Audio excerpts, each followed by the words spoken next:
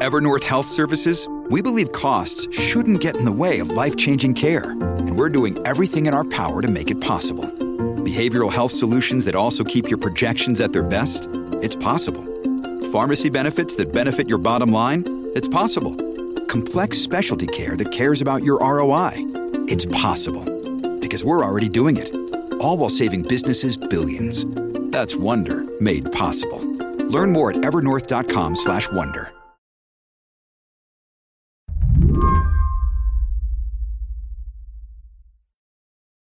Robinson-Meyer is not usually scrupulously following the ins and outs of Congress. He's a climate reporter. But this weekend, with the Democrats' big budget reconciliation bill finally snaking its way through the Senate, he decided he'd do a little moonlighting on Capitol Hill. I would describe the atmosphere as almost precisely like college library during finals week. It was literal moonlighting for Rob because he was there when voting began on Saturday, and then he stayed until the bill passed the next day. You know, people are there overnight. You look around, you can tell there are people who do this every time. It's your first time. The sun rises much sooner than you expect. When you finally do get to take a nap, 90 minutes has passed without you realizing it. It sounds painful. It sounds like a painful process after a painful year. Yes. And so when it finally came time to pass the legislation, it was kind of, wow, they're really doing it. Wow. Rob knew this was the final vote because of how the vibe in the room suddenly shifted. Republicans were ready to get out of there. They gave the bill a thumbs down. Then they all stand up, pick up their bags. It was almost like watching people deplane, with all their carry-on bags. So there was no mistaking how partisan this was. No, not at all. Democrats, on the other hand, they were ready to relish their success. And the bill, as amended, is passed.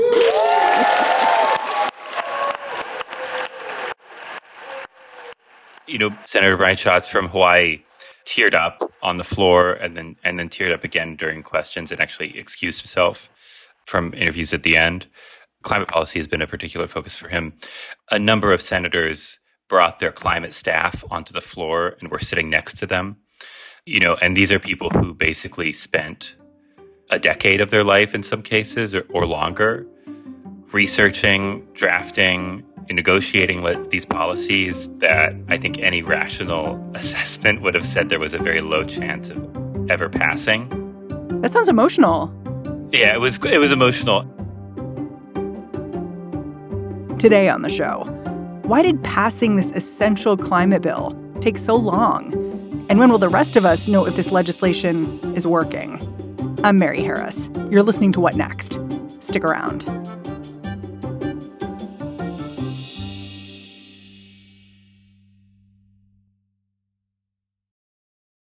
This episode is brought to you by Discover. When it comes to your finances, Discover wants you to know they are the credit card that is always there for you.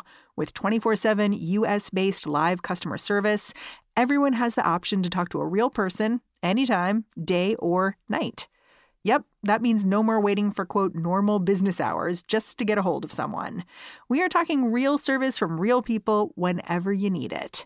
Get the customer service you deserve with Discover. Limitations apply. See terms at discover.com/creditcard. Part of why this climate bill is so significant is that the U.S. has historically dragged its feet when it comes to addressing climate change.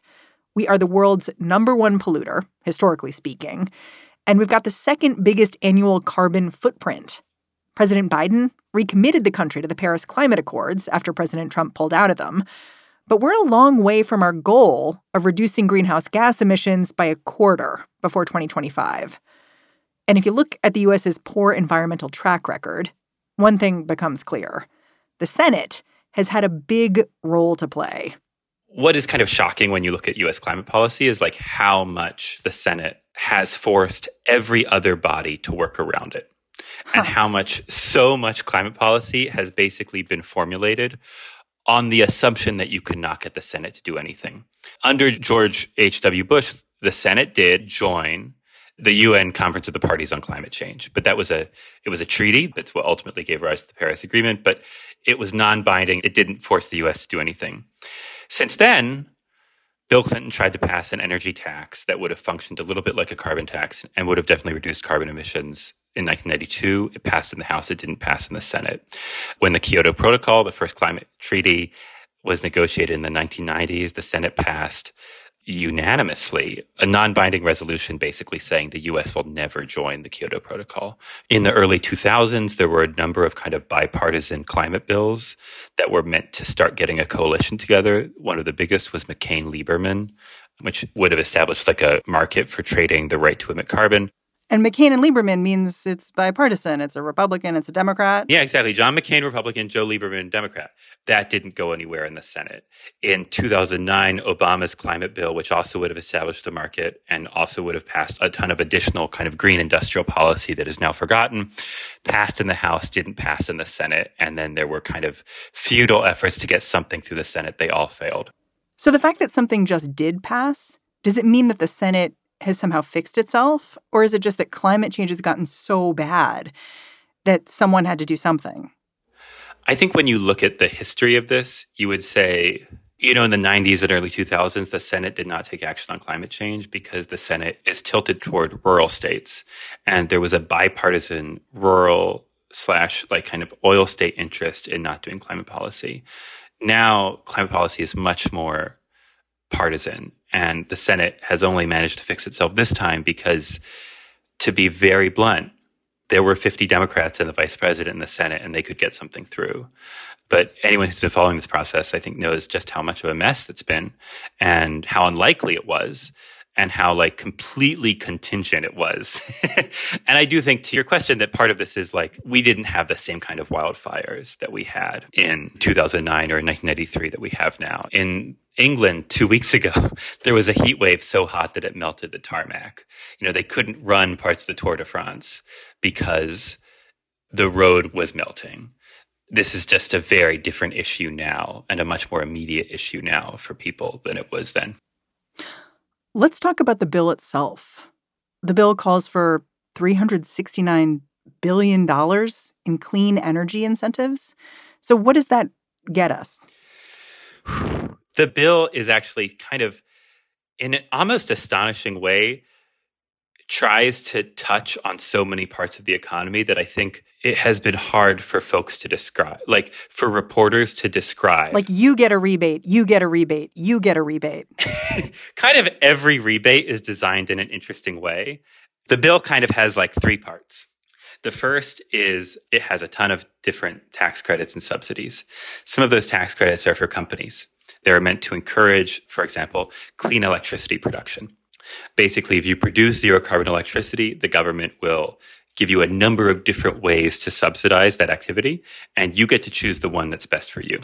If you're a company working on carbon capture, the government will pay you $185 for every ton of carbon you take out of the atmosphere. If you're an individual, you can now take advantage of a tax credit to buy a new electric vehicle. And that tax credit will kick in at the dealership. And so it will come, for the first time ever, the EV tax credit, because we've had one in the past, but this now will be larger. And it will take effect at the dealership. It will actually knock money off the sticker price. It's like a coupon. It's like a coupon. And it's actually a big deal for lower income people because previously you had to have enough tax liability for your EV tax credit to knock it out. Now it will just come off the sticker price. If I put a solar panel on my roof, am I getting a tax credit? Yep. If you retrofit your house to be more energy efficient and you show kind of in a computer model that you reduced your energy use in your house by more than 20%, the government will cover half the cost of your retrofit up to $2,000. If you're a landlord or a developer and you retrofit a multifamily unit in a low-income area, and you're shown to reduce your energy use by 15% or more for the whole building, the government will cover 80% of the cost of the retrofit. Wow. And it could actually cover more because of the way the subsidy is structured. Democrats are saying this is going to slash carbon emissions by 40%. Is that legit? There have been 3 different independent studies at this point, kind of using slightly different models of the energy economy. And it's about 35 to kind of 43% is where most of them wind up. So it does seem like this is going to significantly reduce emissions. And I think more importantly, kind of in almost any world, we're going to be closer and significantly closer, like 2/3 of the way closer to meeting our 2030 goal under the Paris Agreement with this bill than we would be without it. So that's significant. Yeah, it's a real big deal. And the bill, of course, it isn't just about climate. It's also about healthcare, prescription drug costs. And of course, Joe Manchin renamed it the Inflation Reduction Act. So tell me a little bit briefly about what else this big bill does. First of all, it raises taxes on the rich and on companies. It collects more in taxes than it spends. And the second thing is kind of on healthcare. The bill extends the subsidies for Obamacare plans to make them more affordable. There's kind of been this gap in the past between folks who don't quite qualify for Medicaid but who can't afford Obamacare plans. The government started subsidizing their healthcare plans during the pandemic. It has now extended those subsidies till 2025. And also, for the first time ever, the government and Medicare and Medicaid specifically will negotiate the prices of the highest, most expensive drugs. And that's one of the ways the bill pays for itself, right? It is. I think that's maybe one of the largest pay-fors. I should be clear that I think this bill does several other things, but climate won. And when push came to shove, Democrats decided that their big legislative push in the year 2022 was going to be to get climate policy across the finish line. When we come back, getting Senator Joe Manchin to vote for this bill required making big concessions to the fossil fuel industry. Rob's going to explain why he's fine with that.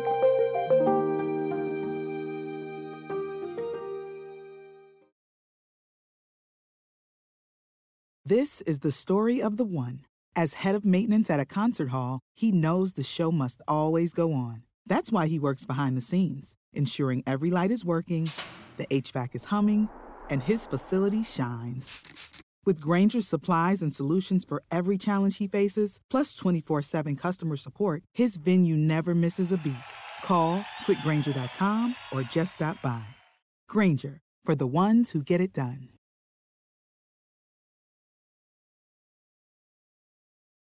Now that Democrats are busy taking their victory lap in the wake of this bill's passage, it's easy to forget how touch and go things were for a while. That's thanks to one guy, Joe Manchin, the Democratic senator from West Virginia. Back in December, after months of debate, Manchin pulled out of what was then known as Build Back Better. That touched off a round of intensely personal negotiations with Senator Chuck Schumer. But a few weeks back, Manchin pulled out again, citing inflation concerns. Finally, in just the last few days, Manchin got on board for a price. There's 2 different big concessions that Joe Manchin got. The first now is that whenever the government leases land or its offshore waters to renewable companies, it has to make another lease offering to oil and gas companies. And is that lease like a forever lease? Like no backsies? That lease is long enough that the company can make use of the resource under the ground. What do you make of that? I think it is a real concession that climate advocates made to Manchin, and it is a bit of a gamble. That said, all this requirement says is that the government has to offer the leases. It doesn't say that they have to be bought. Not all leases that are offered by the government are actually purchased by oil companies, and an even smaller number of leases that are purchased are actually exploited. That's an interesting distinction to make. And I was thinking of you when I heard about all of the fossil fuel concessions in this bill, because a little while back you came on the show and you basically made the argument that the U.S. needed to subsidize the fossil fuel industry as we transition to cleaner energy. The argument being that this is kind of the last gasp of dirty energy and powering our lives can't become so expensive at this point. It won't work for anyone. And so you need to boost fossil fuels while also investing a lot in renewables. Is that what this bill is doing? Yes, I think it is. What was clear last time I came on the show was that the energy system was in crisis.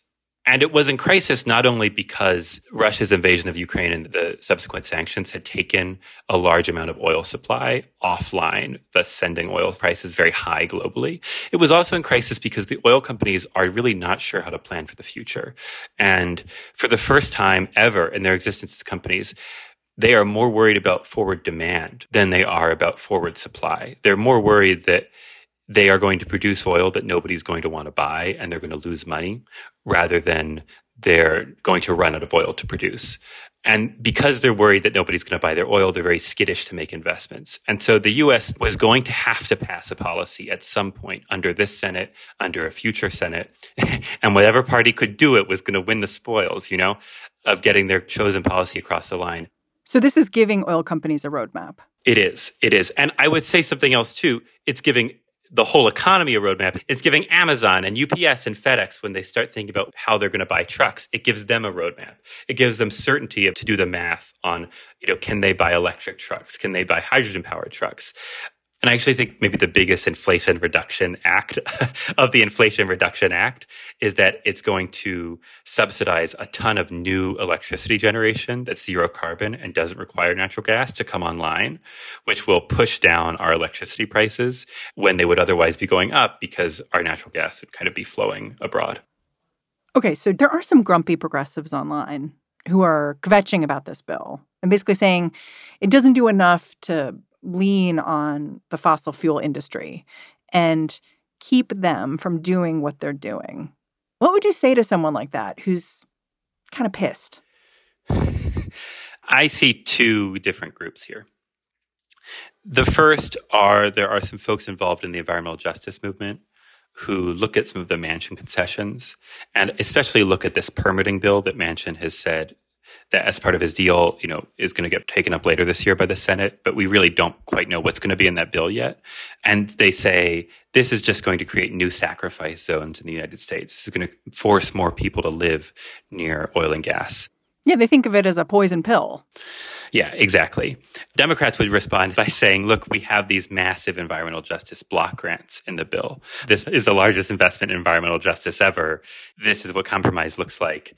And by the way, you may be unhappy to live next to a fossil fuel facility, but a lot of your neighbors actually work there. And so we have to think about the politics of them too. But that is a criticism of the bill that I think does follow through. Now, I would also say that there are huge costs to living near a fossil fuel facility. It's quite poisonous. People develop cancer. It's very, very bad. You said there were two groups of people. Who's the second group? There's another group of people which I have a lot less of tolerance for, which are folks who say, look, we're only going to get to 40% emissions reductions under this bill compared to our all-time high. To them, do you say, how about 0%?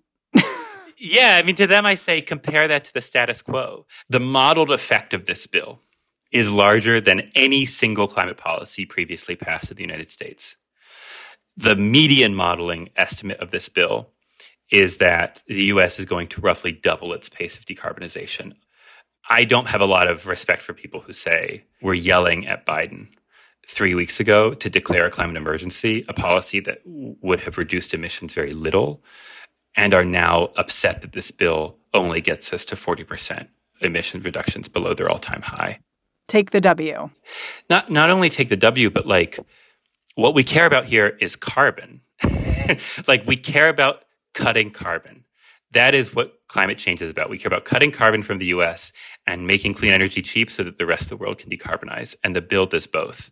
When I look at the bill, I feel like I'm perennially discovering policies that I am astounded are about to be law or are on the verge of being law in the United States. Just policies that I never thought we would ever see in the U.S. are about to be law. And it's going to change the position of the U.S. from being the laggard on climate change and the laggard, if not the active antagonist on climate change for the past 30 years, to actually having a more aggressive climate policy. How will you personally judge if this legislation is working? What are you going to keep your eye on in the next few years? Great question.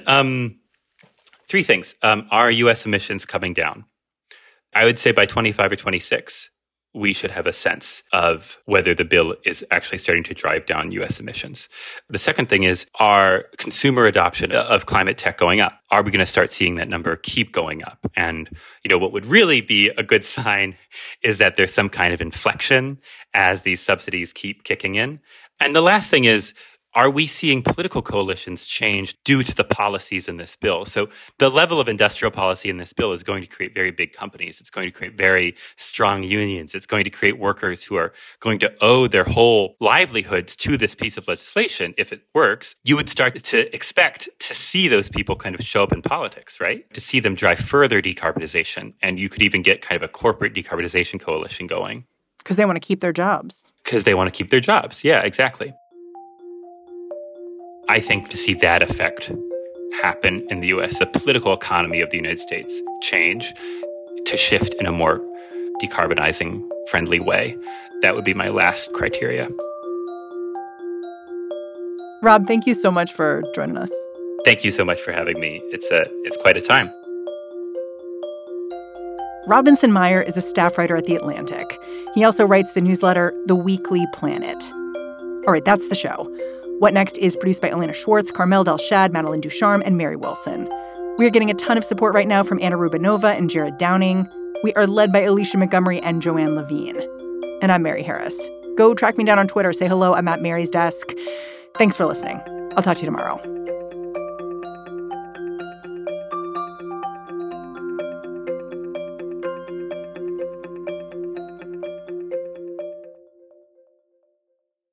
Step into the world of power, loyalty, and luck. I'm gonna make him an offer he can't refuse. With family, cannolis, and spins mean everything. Now, you wanna get mixed up in the family business. Introducing The Godfather at ChumbaCasino.com. Test your luck in the shadowy world of The Godfather slot. Someday, I will call upon you to do a service for me. Play The Godfather, now at ChumbaCasino.com. Welcome to the family. No purchase necessary. VGW Group. Void where prohibited by law. 18+. Terms and conditions apply.